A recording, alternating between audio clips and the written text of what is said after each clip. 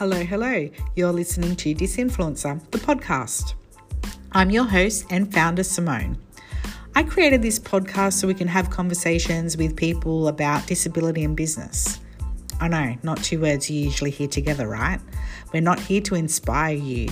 We're here to empower you and showcase what's possible so we can create a more inclusive world. I hope you enjoy.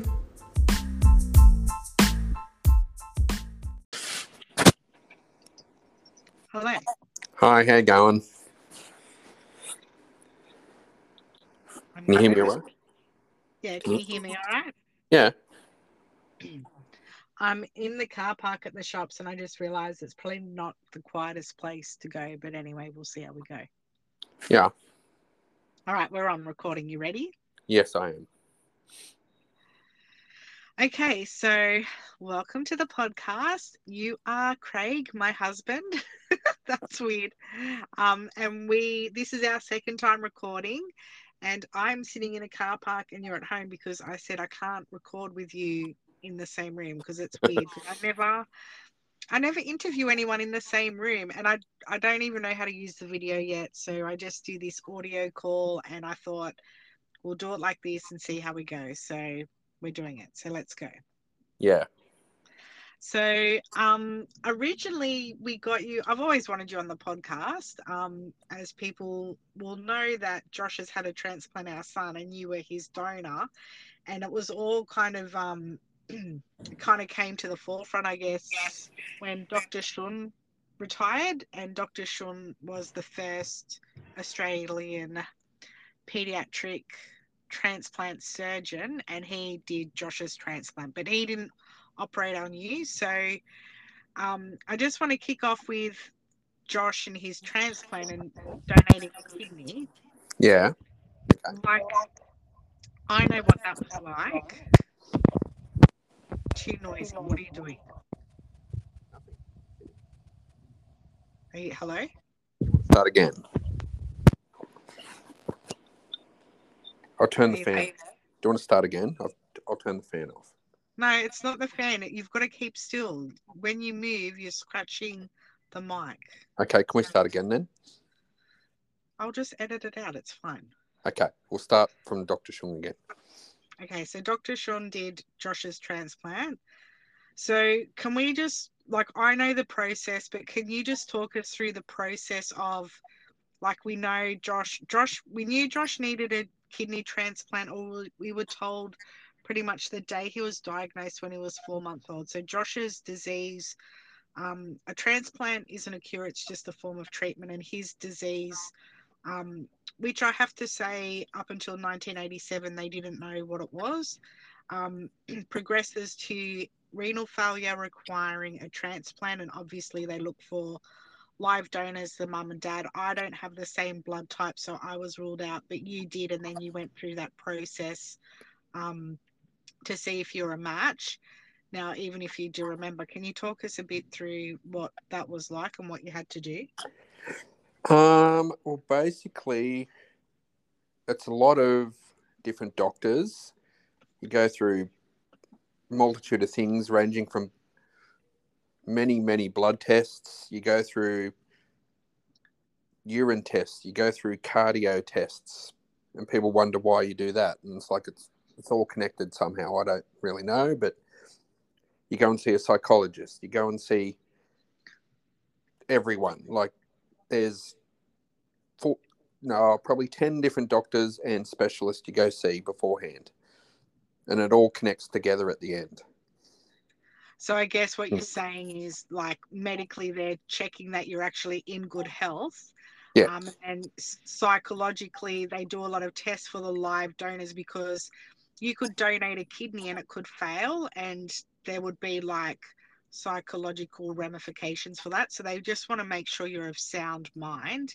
Yeah. And I guess from the medical point of view, what they want to do is, like, they just don't put any kidney in willy-nilly. Like, it has to be an exact match, because it won't work, it will fail, it will reject.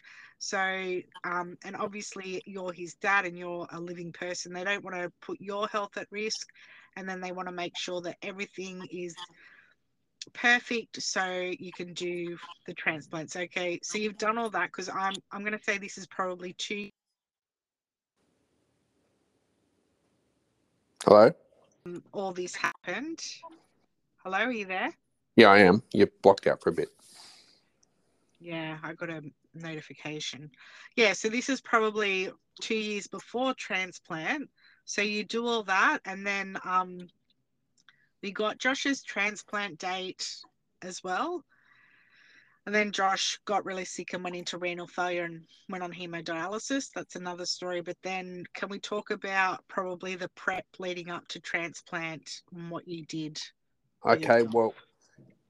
well, at the time, I think it was 9 months beforehand he went on hemo. Yep. So we we're doing tag team at Westmead Hospital. You know, drive up there for a week, and stay with Josh. Simone would come home for a week, and Josh would have hemo 4 or 5 times a week at that stage. And And you're talking, we're going back and forth from Wagga Wagga, which is yes, doing it going separate. from our home Yeah, with our which is about a 450k drive. So that's a good it's a nine, 1,000K good petrol. 900,000k round trip. Hmm. And I always say that year we put 250,000 Ks on our car in a year and a half, doing Yeah, double up driving in our car. yes, because we Yeah. only had one car. Did we only have one car? Yes, we Yeah. did. And Yeah, basically, it drove up, it drove back. And then yeah, 4 days later, it drove up and drove back for yeah, about a year and a half. Anyway, yeah, enough about the car. So yeah. I was there, and because I was there, it was really good. The doctors had come in and go, "Oh, we know you're here, Craig. Do you want to go and see Dr. X on Thursday at 2 o'clock? Like Josh would be fine."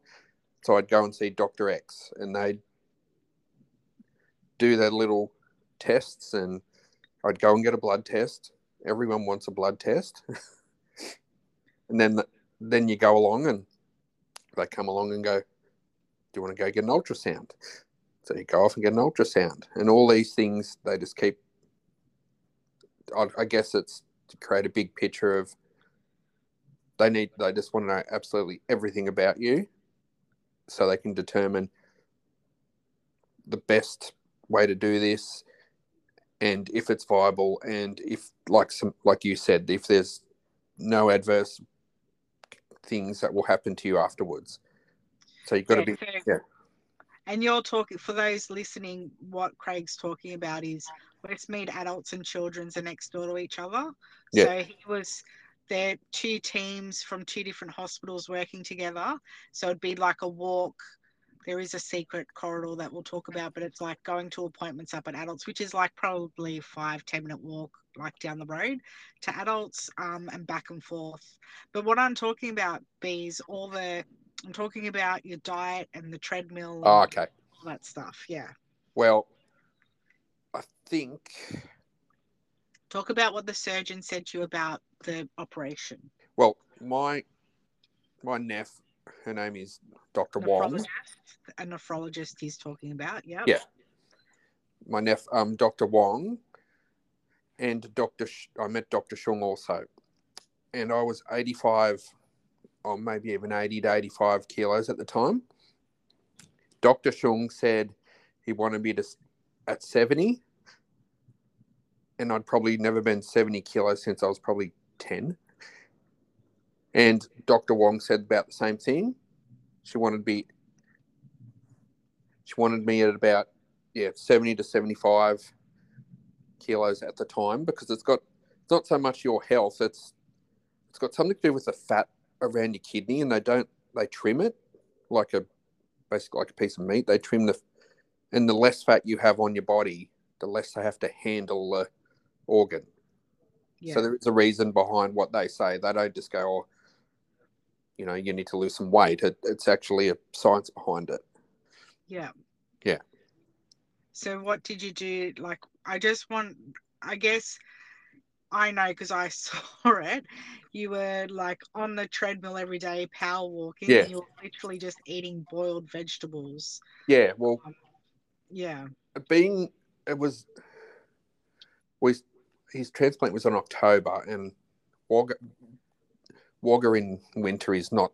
It's not the most coldest place, but it's not the most best place. And I remember I went and got this gym membership. I said, "Oh yeah, I'll go do some gym," you know. And I got a cold. Then I went back and got another cold. And I like pretty much threw my I card in the forgot about bin. that. Yeah, I remember that now. Like it was just like in the Yeah, days, you know. So yeah. I went. I couldn't afford to do that anymore. So my cousin, he was the manager of Sportsman's Warehouse, or no, Rebel Sport, and he got me this treadmill. And so pretty much, I'd always been a good runner, and and sort of a runner and sort of good at fitness sort of thing. So I just made up this little program in my head, and I'd just come home from work, and I would just walk a k, run 2Ks, walk a k, run 2Ks, and I'd used to do that 3 or 4 times a week. And so pretty much I was running I was running 9Ks and walking 3 towards the end. Do you And remember your weight? What your weight you got down to for transplant? yeah, I What was 71 you were 71. Yeah, because but you were like fit. You weren't thin. You were fit. Like yeah, I said, there it's was no fat. it's not like, and I like you said, I all I ate was, I didn't have white bread or sugar, and of course I don't. I'll probably alcohol consumption was next to zero as well for the sort of 6 months. So all that kind of, there was no, like, people thought I was going to be on some special diet eating beans and that. It's like, no, it's just general health. There's no, you can't eat some special carrot from the shop and some ginger from, it's all general fitness that you have to do. Yeah. Yeah. So you do all that, you're all ready, you've done all your tests, and then they do the pre-testing, I think probably 6 weeks out from transplant just to like triple check everything Yeah. like you said. And then you go in. So do you remember transplant day at all? Yeah. What do you remember? I Tell us. remember it, like you said, about a week beforehand, I did this day where I was pretty much poked and prodded from 7 in the morning until about 5 in the afternoon. I went to about 30 different people, like, again, and they were just, I'm like double checking their notes and making So what sure. he's talking about, I just want to kind of paint a picture for our listeners. So when you transplant a kidney, for example, what they're doing is they're checking, they do all these tests, like the blood tests, the urine tests. They want to know your numbers, but they're also looking at the insides. Like you've got to think of your plumbing.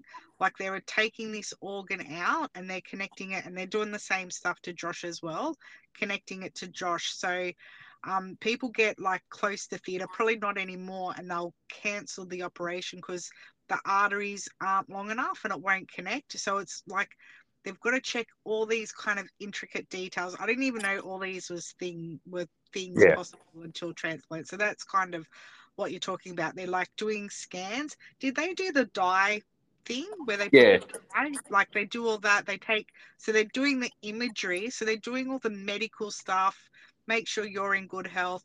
Make sure everything like they've kind of already done that testing, but they just do it all again. And then they're doing all this imagery, like they're doing scans because the surgeons have to remove your organ and then put it in Josh, but also, I don't know, patch up you as well. So it's, Yeah. it's a pretty, like it's called a nephrectomy, but it is a fairly, it's not necessarily invasive, but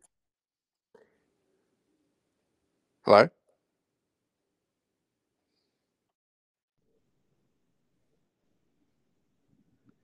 hello? Hello. Yeah, sorry, my phone rang. Yeah. Yeah. So I'll just take over. You keep talking. No, no, so that's all I was just saying. So yeah, so we're transplant.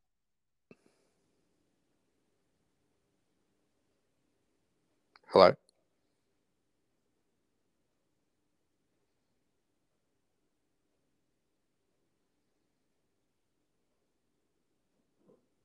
Hello?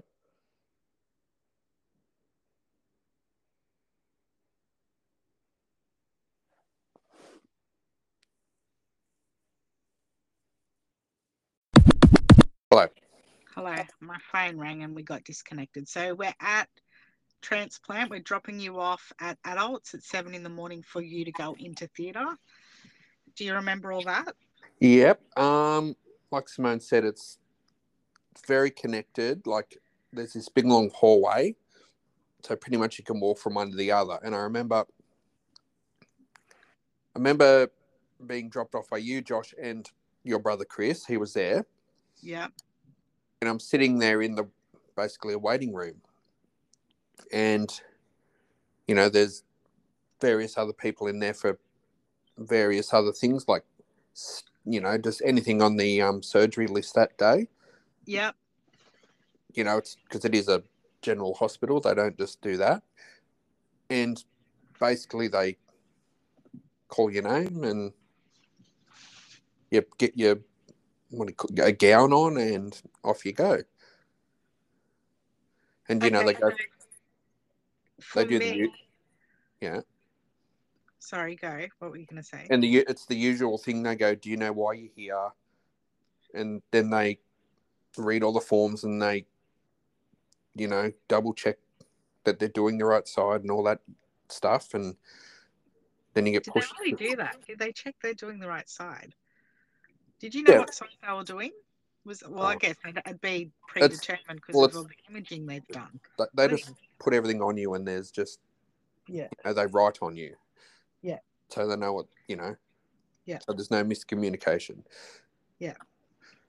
Anyway, so yeah, you go in and that's it. So you had is it keyhole surgery? Yeah.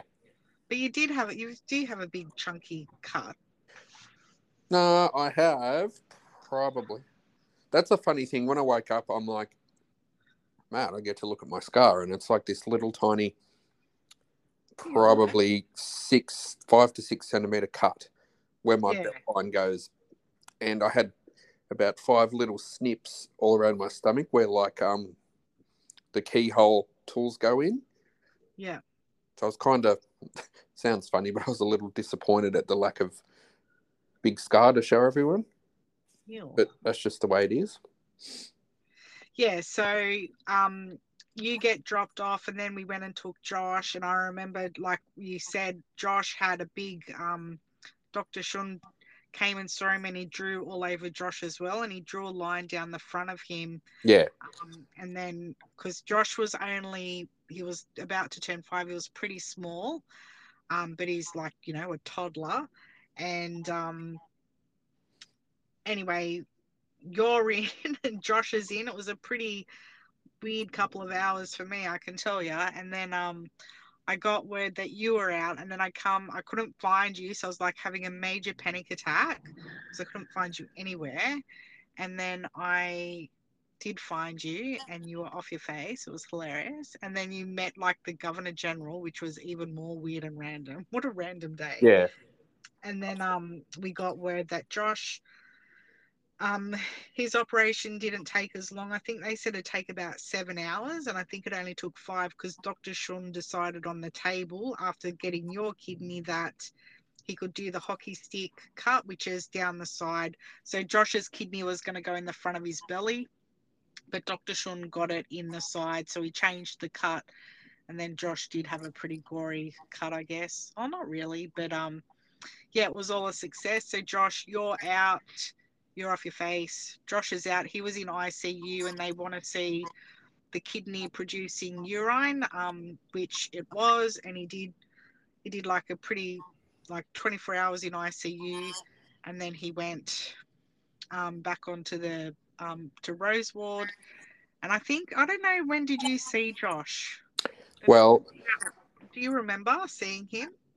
so like I said, I came out of theatre and I just remembering I seen you when you were there, and then you and Chris went to Josh's like area, and I was just laying there, and I heard them talking about Quentin Bryce, and I'm like, I thought I was dreaming, and they're like, oh, they were talking about me. They're like, I'm not sure if he's able to talk, and I'm like, they are talking about me, and I woke up, and they're like, this nurse come along and goes, are you able to talk to the Governor General? And I'm like, oh, like, oh yeah. And it's Brand. like, I'm like, is she prepared to talk to me? Because it's like Simone, like you said, it's like I'm not the best talker in the world anyway, and It's having just me, weird that they would think that someone just out of theatre, like they would know of all people that you'd be like off your head, yeah, like get you to speak to someone really and she important and she, I don't, she was there to. There was some nurse there that had done a certain amount of time or something, and she was, in the renal treatment centre. yeah, Was it hard? Yeah, yeah, oh yeah. no, yeah, whatever it was, she was getting an award, right? And they were just giving a tour of the ward, and I was kind of like the token sick person, like, yeah, and But in saying that, though, we have got the most beautiful. She wrote us the most beautiful handwritten letter. We've got it framed in our house, and oh, it's just so beautiful. She talks about thanking you for meeting her, and she followed up to make sure everyone was all right. Like I was like quite like yeah, I don't know how she got our address, but she did. oh, So it was really beautiful. So she's a GG. She's like the boss lady, and she's beautiful. And we met her. We probably saw her a few years later too, and she remembered us, which was really sweet. But I think anyway, I yeah, think that was about 5 years later when Josh was about 10, maybe. yeah, yeah, But maybe, anyway, getting back to the story, like Josh, I was in the ward, and I think for a day and a night, yeah, and they, because I was connected to like IV drugs still, I wasn't allowed to disconnect and go see him, so I had to be wheeled down there because, yeah, it's protocol with that sort of drug. You're not allowed, once you disconnect, you're not allowed to take it with you, sort of thing. Yeah, but well, anyway, once you stop it, yeah, yeah. you're not allowed to have it again, and it's like it's pain relief. But yeah, It's I almost think like fentanyl, I think. it So was yeah, I don't think it was the next afternoon, but it was the next, maybe it was no more than 2 days because I got sick of being in there because, being in a room with 4 or 5 people all snoring and yeah, groaning and moaning, and it's like, and I didn't really like being in there, so I asked to be disconnected and so I could leave. yeah, And that was pretty much it. yeah. So that's 2012. So that's 11 years ago. So he's 10 years post transplant. So he's doing fine, and you're doing fine. You have to do a pretty intense checkup every year. Go see the nephrologist I and wouldn't, all that. it's not really intense. I just take a urine test and a blood test and go see her for 5 minutes. Yeah, just to make sure that It's, your kidney functions all right. yeah. And in the usual, she says, doing fantastic. You need to lose some weight. See you next year. Yeah. And I'm like, yeah, sure. I'll try. Yeah, so I just want to let our listeners know it's not like this anymore. So when you did that, I'm laughing, but it's not funny. You took holidays to donate a kidney to your child. I believe now the Australian government will you get like, I'm going to say parental leave. I don't know. There's Uh, something you can I get. took I took sick leave. Oh, you took sick leave? Yeah. But then they gave me all my sick leave back. Oh, that was nice. Yeah, they were pretty good. But I think because you had 6 weeks off, didn't you? Did you? It was ages. Was it 6 weeks? Maybe four. Oh, I can't really remember. It was a lot. But I just like because it's school holidays now, and I'm asking this because I want to lead into what we're doing these school holidays. I guess parents with kids that are, sick, like spending your holidays. I'm laughing, but it's not funny. But I know a lot of people do it, including us. Like you taking holidays to do all these appointments. And I guess for me, after all these years, I now try not to do that, and I do appointments not during school holidays and do appointments when it suits me. Obviously, if he's sick, I take him somewhere. But yeah, like a lot of parents are doing that. So it's what is it? July. It's the winter holidays for school, and you're on holidays now because you're taking Josh to kidney camp, which is so exciting. So, Yeah. do you want to talk a little bit about that? Yep. Well, kidney camp is basically a get together for kids like Josh. Is it up to 18? Yeah, they have Yeah. it's up to 18, and they also have like an 18 to Yeah. 25 social Well, program as well. Yeah. it's the first time they've had it, well, since COVID, so it's usually annual, like every year, and it's usually on the Gold Coast or Brisbane or somewhere around there. Yeah. It's like 4 days where they have activities and fun, and they usually throw in a like movie world or something at the same time. Yeah. Something really fun. Yeah, and it's actually the highlight of Josh's year when he finds out it's on. So he's He's really so excited that excited. He's he's so really excited. excited after a 3 or 4 year hiatus that it's back on. Yeah, and so it's really important that we talk about kidney camp, because kidney camp is it's free, like we don't have to pay for anything. And I guess my point of view of it is, Josh doesn't really get to go many places and doesn't really get invited to stuff. And then when we do stuff with our kidney fam bam, like they get it. You don't have to, especially his medication, like you don't have to worry about his medication not being given or given wrong or whatever, because they actually have teams of people, and they have renal nurses, and there's Yeah, kids that go that are on dialysis, so you don't have to worry about that. But kidney camp is funded by the kidney car rally. So do you want to talk a little bit about that? yeah. I'll just say it took us about 3 or 4 years of Josh going to kidney camp for us not to get a motel around the corner from kidney camp in case something went wrong.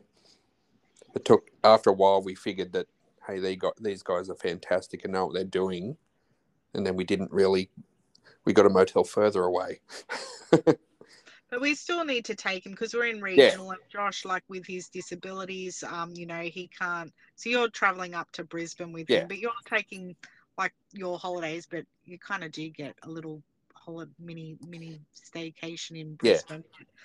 It's really important that, especially now, a lot of people are really struggling financially with the craziness of inflation and interest rates and everything. But I just wanted to say that I also saw a post just today on Instagram about, there's a Camp Quality, someone I know, their kids are going to a Camp Quality, not a camp, but a day. And it's probably the first time in a long time they've had yeah. that Look, too. there's a number of different, like kidney camp, and there's through kidney people and stuff, but there's the different sort of groups have their own sort of things, I guess. Like, Yeah, and they're really important because, um, for the kids to be with their peers, and also for the parents to have their kids involved in groups, where they don't have to explain or justify or anything. And where I was going with it, sorry, is about having, when you see these charities asking for money, and I know it's a lot and it's tough times, but especially Kidney Health Australia, they fundraise through the kidney car rally. And when you support that, like it's our kids, it's our Josh that gets to go on a camp for a couple of days in Brisbane. And he is so excited. he's like so over the moon, and he will have the best time. yeah, And it's for me, I usually go with him. We kind of tag team, but you're going up with him now. And I can know, like, I don't have to stress or worry about him because he's yeah, with his crew, and it's all good. yeah. And we actually, Josh and myself went on a kidney car rally probably about 6 or 7 years ago, and we met all the cars and all the people, and there's probably you'll never ever meet a best bunch of people in your life. Like, they come from all walks of life, connected to the kidney fraternity or not. Like, some of them are and some of them aren't, but some of them just want to get out there and do something, and they are. And next, Okay, we got disconnected again. so So we're talking about kidney camp stuff. so where was I up to? Talk about when you and Josh went on the kidney car rally a Yep. few years ago. That's what you're talking about. So yeah, 7 or 8 years ago, me and Josh actually went on the kidney car rally. We didn't participate in the rally. We were a follower. Like, we just followed them from town to town and met them every night and that. And it was good for them. They all got to meet Josh, and he was loving every minute of it. But Yeah, yeah. we've never met a bunch of the best bunch of people you'll probably ever meet in one spot. Yeah. Whether they're connected to the kidney fraternity or not, they might have a friend or something that had kidney disease, or they might themselves have. There is people out there doing this rally that have absolutely no connection to it. There's one, they just want to get up out of their chair and help someone and do something fun and meet people and have a good time at the same time. Yeah, they are a cool bunch. And we go, like, Kidney Health Australia have a few days throughout the year, like they'll have a trip to Luna Park, and Yeah, we went to gosh, we would have been this time last year. We went to SeaWorld. yeah, So they do heaps of good things, and those events that they, especially the rallies of fundraiser. And I guess another thing I wanted to kind of, I wanted to say this at the start, but I forgot.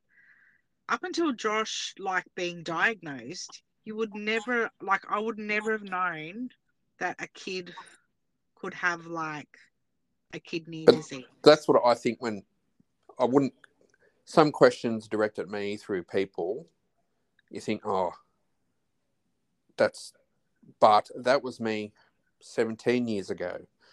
I didn't know, I thought it was something you got when you drank too much or you were in your 70s.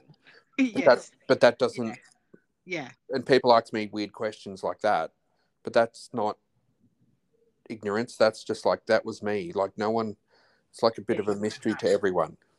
Yeah, you think hospitals, like, for your broken arm, but when you're Yeah, in there, when you're long term in there, you're like, there's the kids with cancer, the kids at liver clinic, like and our Josh has a genetic disease. So there's all these kids, you've got Genes for Genes Day. There's all these genetic diseases, which means, like, well, it's genetic. So you and I, we don't have kidney disease as such. But yeah, it's a real eye opener, isn't it? Like, you would never yeah, have known. Yeah, people think it's like an old person's disease. And I guess for kidneys as well, you can be out functioning in the world until you probably get to 10% function, which is when you're probably close to starting yeah, dialysis.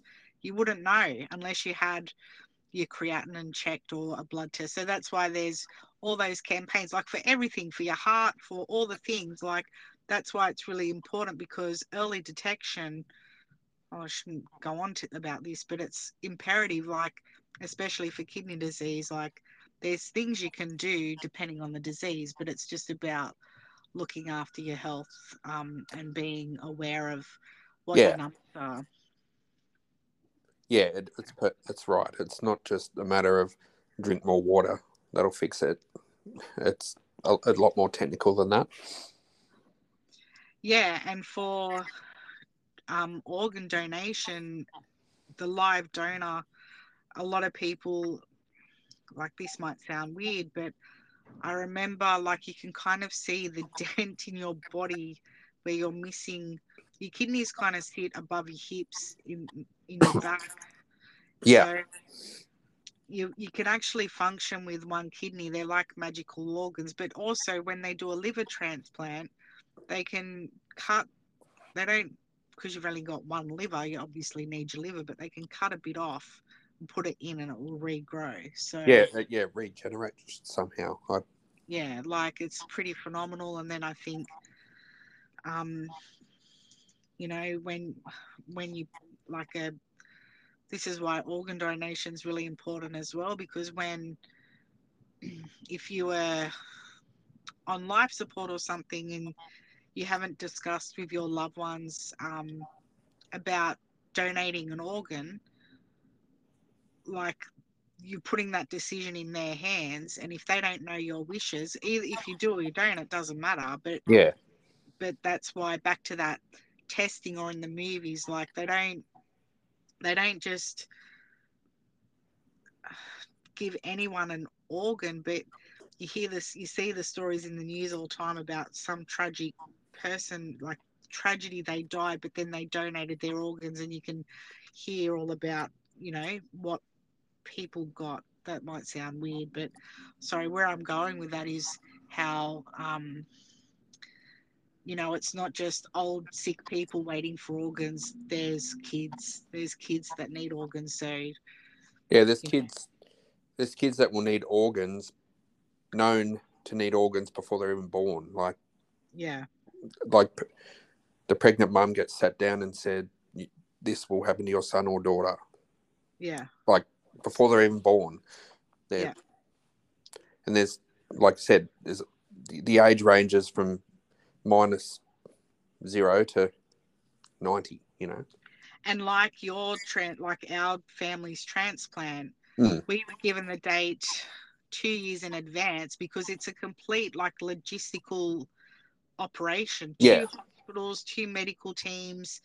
You can't just rock up to theatre. Like, it's all so organized. And they even said to us, like, Josh actually got really sick and was on hemodialysis, but they didn't move his transplant because they can't just shuffle it around. And if anything, Josh would have got bumped, because I remember when we were in Brisbane, a young girl that she was in, like, a terrible car accident, and she got a kidney, like, because her kidneys were, like, destroyed in this motor vehicle accident. So whoever was, kind of lined up, or people get bumped, because that's those life or death situations kind of yeah. take precedence.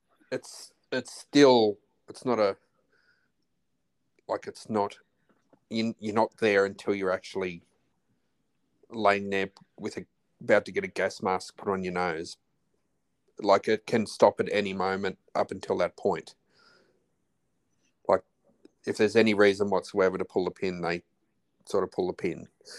Yeah, they don't muck around, they don't risk it. And that's back to that kind of all that testing. If something's changed, they'll change. So obviously a live donor, we've been pretty good, touch wood, with Josh. He's hasn't really had any issues. And he's his kidney functions pretty much perfect. And yeah, it's been like been an eye opener. I think even earlier this year, like with our daughter, sometimes I'm like, I forget how hard it was with Josh. But you like to bring me But back yeah, that's time. an interesting fact. It's like people often ask me how do you handle Josh and how do you handle all that, and it's like I never, up until we had Jet a few years ago, I never knew the opposite of that. It's What do you mean? like Being born preemie? just like people used to say, how do you handle Josh and with all his stuff and all his appointments and all this stuff, and it's like I don't really know because I never had a child that didn't need that because he was Yeah, our only child at the time. it's our normal. So you don't, like, Yeah, I know it's not normal to, like, spend your holidays going to Sydney to see doctors, yeah, but I it's like, because we've done it, Josh will be 16 this year, so he had his transplant, a couple of days before his fifth birthday. yeah. And And it's also it's it's a good, we've, as a husband and wife, I think we've, because when Josh was diagnosed at a very young age. It's like we communicate a lot better via phone because we're so used to not being in the same spot. It's just one of our things we've developed out of necessity. Yeah. Yeah. Did you really think that? Well, that's interesting because I think, Yeah, it's yeah, 'cause like I said, most some couples can barely be away from each other for a week and they'd have a heart attack. It's like I've probably spent of the 16 years since Josh was born, probably what, a third of that away from you. maybe that's why we have survived. Yeah, it's like, but that's I know what evolved you out of mean. necessity because Yeah, we divide it's and like conquer. it's like you, it's like your turn. You've got to go up there with Josh, and I'll stay here and make sure the house doesn't burn down. And next time, it's like Craig, it's your turn. You've got to Well, do this I've by kind of yourself. Yeah, retired from Westmead and send you, which yeah, is nice for me because it gives. I'm all right going to Westmead, but I do kind of have some issues with Westmead. And I just like it's nice to go. You know what? I'm not doing that because I've spent 6 years sitting in yeah. that But hospital. So it's just the way it's panned out. It's like it's evolved out of necessity that I'm 400, 500 Ks away and you're in hospital with Josh. Sorry, I can't help you, you know? yeah, Or ring me up, or I ring you up most of the time, more so, and you figure it out for me over the phone. And that's it. I'm glad And I've got that. that's sort of the way we work. Yeah. Yeah. And I think I just want to tell our listeners too when Josh was diagnosed, again, I'm laughing, but it's not funny. We were pretty much sat down, weren't we? Remember that it was the psychiatrist we saw? He's like, you know, you'll lose your house, you'll probably get divorced, you'll never go to work again. And he was pointing at me. He was right with that one.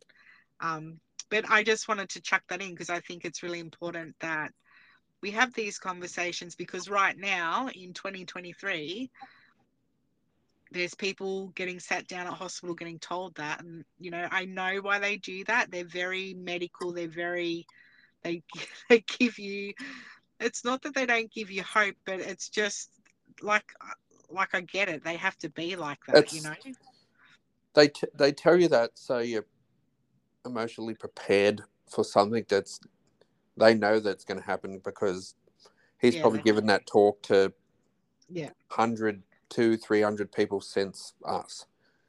yeah And yeah statistically, they know that because with the sick child become Dr. Shung even said this. He goes, keep the family together. That's the best medicine. yeah He this is a Dr. Shung thing off the current affair of 60 Minutes. Sorry, he said we need to get this family back together and back on track. yeah It's Josh had a transplant, but in effect, we all did. yeah Like he gave us Josh back, and we're able to have a family again. yeah And I think that's the way Dr. Shung thinks. It's like he's not just working on Josh; he's working on the Isles family, and that's what drives him to do his best. He's got a family to think of. You know, yeah yeah, yeah That's really beautiful. I think we should wrap up with that. What do you reckon? yeah. Is Are there you anything happy? else you want to talk about? No, I think it's it's that's the kind of basics of it. But there's a lot of nitty gritty that a lot of people would just kind of like friends of ours would just nod their heads and kind of have a bit of a giggle at some of the stuff. But people that don't know that sort of scene would be, well, not horrified, but they'd be quite shocked at things we've seen, heard, and done, which is just part of our life. Does Yeah, that make I know sense? what you mean. Yeah, like you wouldn't, like, I could, we could tell people stories and they just wouldn't believe them, but they're true, because you Yeah. just think that that shit happens, but it does. But I think I wanted to have this conversation with you because I wanted to kind of shine a light on, I think a lot of people get really fascinated about the transplant and the donor. Yeah.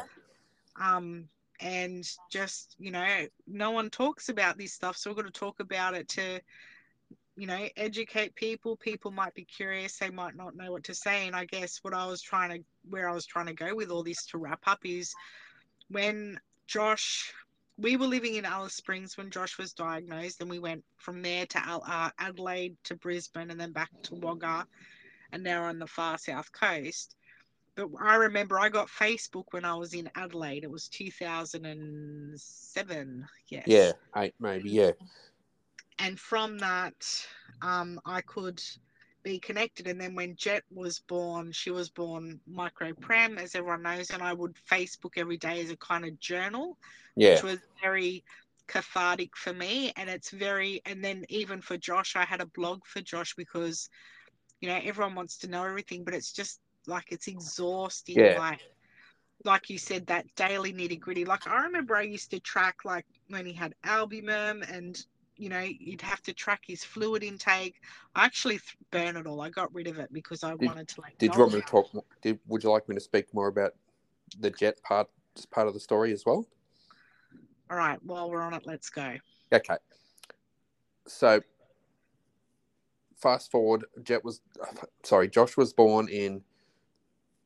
Wait, I just want to say something about Jet, right? It's Jet's birthday in 3 weeks. She's Yeah. 4. So I often look at Jet, and I know what you're going to He's say 5. about Jet. No, she'll be 5 in a few weeks. Yeah. Yeah. But to think, like, even for you, right? You think of Jet and how she is like, she goes to daycare and she goes to preschool. Josh never did any of that, and her body, like, Jet will like headbutt you. She's a powerhouse. I love that Yeah. about her. But I spin out sometimes because I think when Josh was that age, he was just a blob sitting in hospital having But hemo. that's what I was saying before. It's like people often say, "How do I manage Josh?" And that. And it's like I didn't realize half of what Josh was until I had Jet, Yeah. when she was about 1 or 2, and she was just so full of energy and just broke things and like messed up everything and screamed and yelled and kicked and wouldn't go to bed and got out of bed really early. And I'm like, this kid's like out of control. And it's like, no, well, she's a normal kid. Normal. It's Yeah. like, God, I didn't realize kids could be like that, because Josh was the exact opposite. The Yeah. exact opposite of that.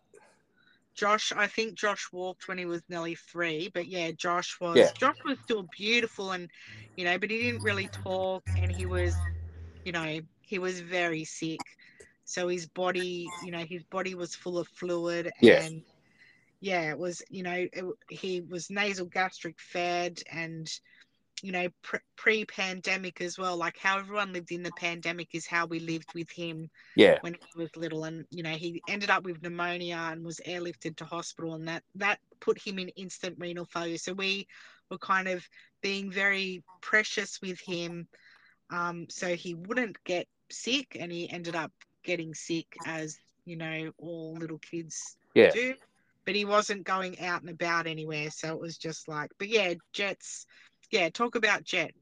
So, So well, fast forward. Well, she's 5 in a couple of weeks. She was born at what, 24 and point. 25 Yeah. weeks, 3 days. Yeah. So, yeah, Simone was up in Canberra and she was told, you're not No, leaving. wait. I was coming back. I had just taken Josh to Westmead to clinic. It was the school holidays, the winter Yeah. school holidays. And then I was going, because I was 42 and a geriatric mother, pregnant lady, I had to Yeah. go. I was in like special care. I can't even remember what, fetal medicine unit or something. I don't know, something. Anyway, so I went to that appointment. On my way home, I had Josh with me, and yeah, keep going. Yeah. So basically, I'm the laughing. short of It's not funny. the short it is now, but the short of it is you're not going home, Simone. And so here I was with Josh, yeah. And I remember, fast forward a few weeks later, she was born. She was in this little humidity crib, and she was like the size of a Red Bull can. Yeah. She was, and basically she was the smallest preemie you could probably possibly have without not being a baby at all. Like the success rate, even a week or two before that's not very good. But anyway, I remember going up there and the lady coming out and like the psychiatrist and that coming out to me, and I'm like, oh, here's the. I just remember thinking, here's the goon squad. Like I know what they're gonna tell me. Yeah. So your first rodeo. It's like Yeah. they sat me down like they were going to give me some horrific news, and I'm like, okay, yep. And I said, look, and Josh was with me. I'm like, he's spent over 1,000 admissions in Westmead, in various other hospitals and that. And then like, I said, can you just, it's okay. And they're Yeah. kind of like, they were shocked at that. And I just remember walking in, the lady's like, oh, how you going? And I'm like, I wouldn't mind a coffee. And she goes, pretty much, yeah, whatever. I know you know what you're doing. And she just sent me to the parents' room to get a coffee. And that was pretty much it. Because they knew that we knew how it works. But And I it's guess too, yeah. like in hindsight, NICU. So for me, like it was a big shock, but I did a lot of work. But I guess I just kind of like again. You think, how could a baby be born at 25 weeks, right? But I was in a room, like the NICU was full of babies of 25 weeks, Yeah. like, so it becomes, it's not that it's normal, but it's like, you wouldn't, like, and anyone who's had like a micro prem will know, like, it's, again, just something you don't know or Yeah. see until It, you're in NICU. And then, the people that are in NICU. So Jet was in NICU pretty much till she came home. So like nearly 8 months. that She was went over to special care for about a week or so, but we went back to NICU. That's another story. But she was yeah, like the nurses in NICU, like, it's a whole different world. Like the they way are phenomenal. They the have way I one-on-one could yeah care. the way I could describe the high care NICU nurses are just they're like special forces. They're like ridiculously good at what they're doing, Yeah. aren't they? Like they're on another level. Like I've met Yeah. thousands of nurses, and I've met hundreds of thousands of really hot, like really really good at their job, know what they're doing. But these NICU nurses were like special Yeah. forces nurses. They were like kind of unbelievable. And Yeah, they yeah, were like highly trained and yeah, there was no, I just remember like, it's weird now again, post pandemic, like all the hand washing, like, and all the sanitizer. So I just remember you'd sit in there and they'd be doing things, and everything they do, they'd like sanitize their hands. So yeah, this is before the pandemic, right? And even when you went into NICU, you had to go to like the washing bay and like have it like scrub your hands as well. get the lesson first. Yeah, you got a lesson on how to wash your hands. And I just remember during the pandemic, especially when they stopped transplants and only allowing one person into hospital, my heart broke for all those Yeah, but people in then NICU. Like, fuck, it would have been horrible to but it not but it have was. anyone with you. But I remember going in and out of that room, right? And I walked out of there one day, and there's this lady there. It's a locked room. You have to buzz, Yeah, and you've got like the a matron, thing to get in. Yeah. the head of the ward, goes, "Who are you? What are you there for?" And you say, "Craig, you know, father of Jet," and you're accepted. I walked out there once, and there was this like lady there, and she's like, "Oh my god, thank you. I've been buzzing for 30 minutes, and no one's answered." And said, "I'm the grandmother." And I'm like, I slammed the door behind me and said, you can't go in there. She was like, oh, I'm a grandmother. And I'm like, they're not letting you in. You're not allowed to go in. Yeah. Simple. Like, and apparently she'd been trying to get in, and they thanked me for not letting her in because they Yeah. weren't letting anyone in but fathers and mothers. Yeah. And that's not Yeah. for to have too many people in there. It's like there's 8 to 10 high risk babies in there. It's Yeah. it's on a need to know basis. Like Yeah. if you need to be in there, you can come in. Yeah. Yeah, And it's just the way that nobody ward wants to be in there. the way that Yeah. ward works is like it's a special forces. That's a funny word, but it's a special forces kind of unit. It's like there's no like compromise. It's like that's the Yeah. rule and that's Very it. strict. Yeah. Yeah. Phenomenally strict, and the nurses are fantastic. Well, a bit more than fantastic, I think. It's fantastic's Yeah. not really a good word.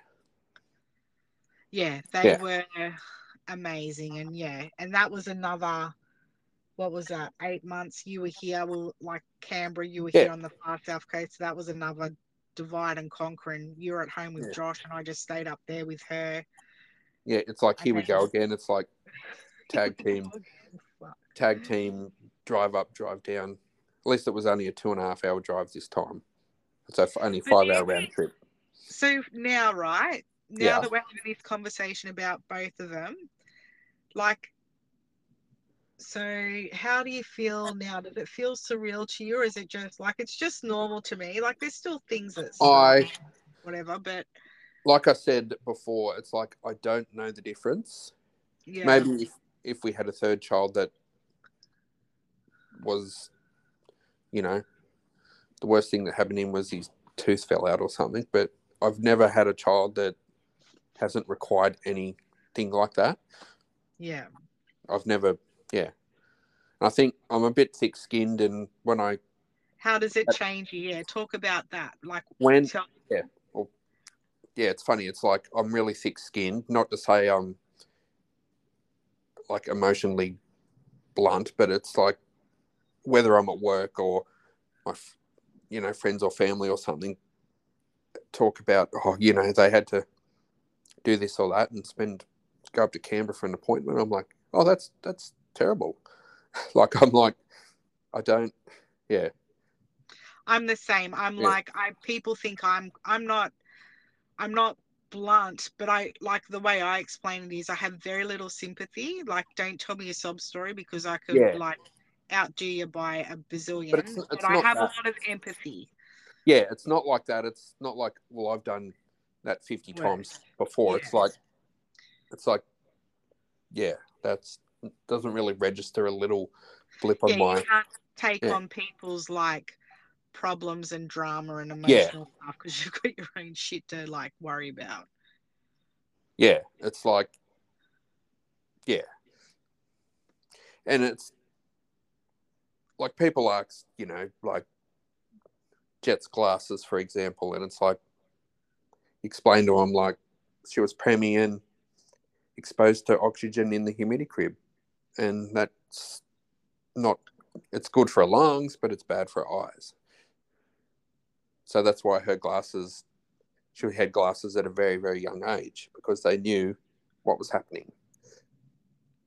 But Yeah, let's talk about her glasses, right? Because she's so good with her glasses. I'm surprised because she knows now that she can't see without them, but that's right. Yeah, she looks after them. They are the most expensive glasses on the planet. We've yeah. gone through about six You pairs, say she but looks after him, but we tell everyone how many pairs we went through in her age 2 to 4, yeah, about a she went pair every through. month. Yeah, she did go through. But We she's so had Tim at the good with them now. optometrist on speed dial. Yeah, they would have loved us as customers. They're like, here they come, ka-ching. Yeah, but it's like one of the senses. Like without those glasses, she barely sees a foot in front of her. Yeah, It's just a and she knows blur. now, and she's Yeah, like, she puts her glasses down, and when she gets up, that she'll like go like get her glasses and put her glasses on. It's one of the first things she'll do now. So yeah, Yeah. and she's pretty like for someone that was like a Red Bull can, 780 grams she was.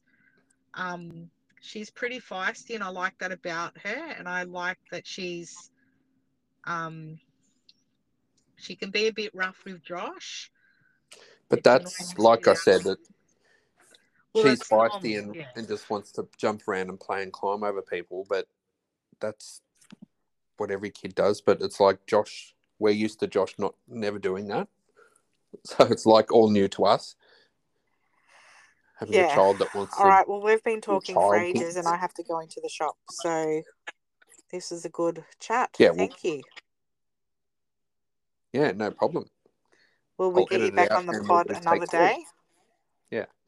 Are you going to send me a headshot for my Instagram tile? I've got a head for radio, so. It's ringing. I'll call you back. Okay, bye. Okay. Bye. Thank Bye. you. Bye.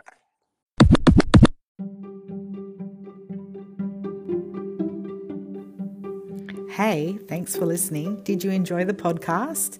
If you did, make sure you leave us a review or share it with your friends or do a screenshot and tag us on Instagram. We love to see our listeners and get some feedback and tell us what you think. Until next time.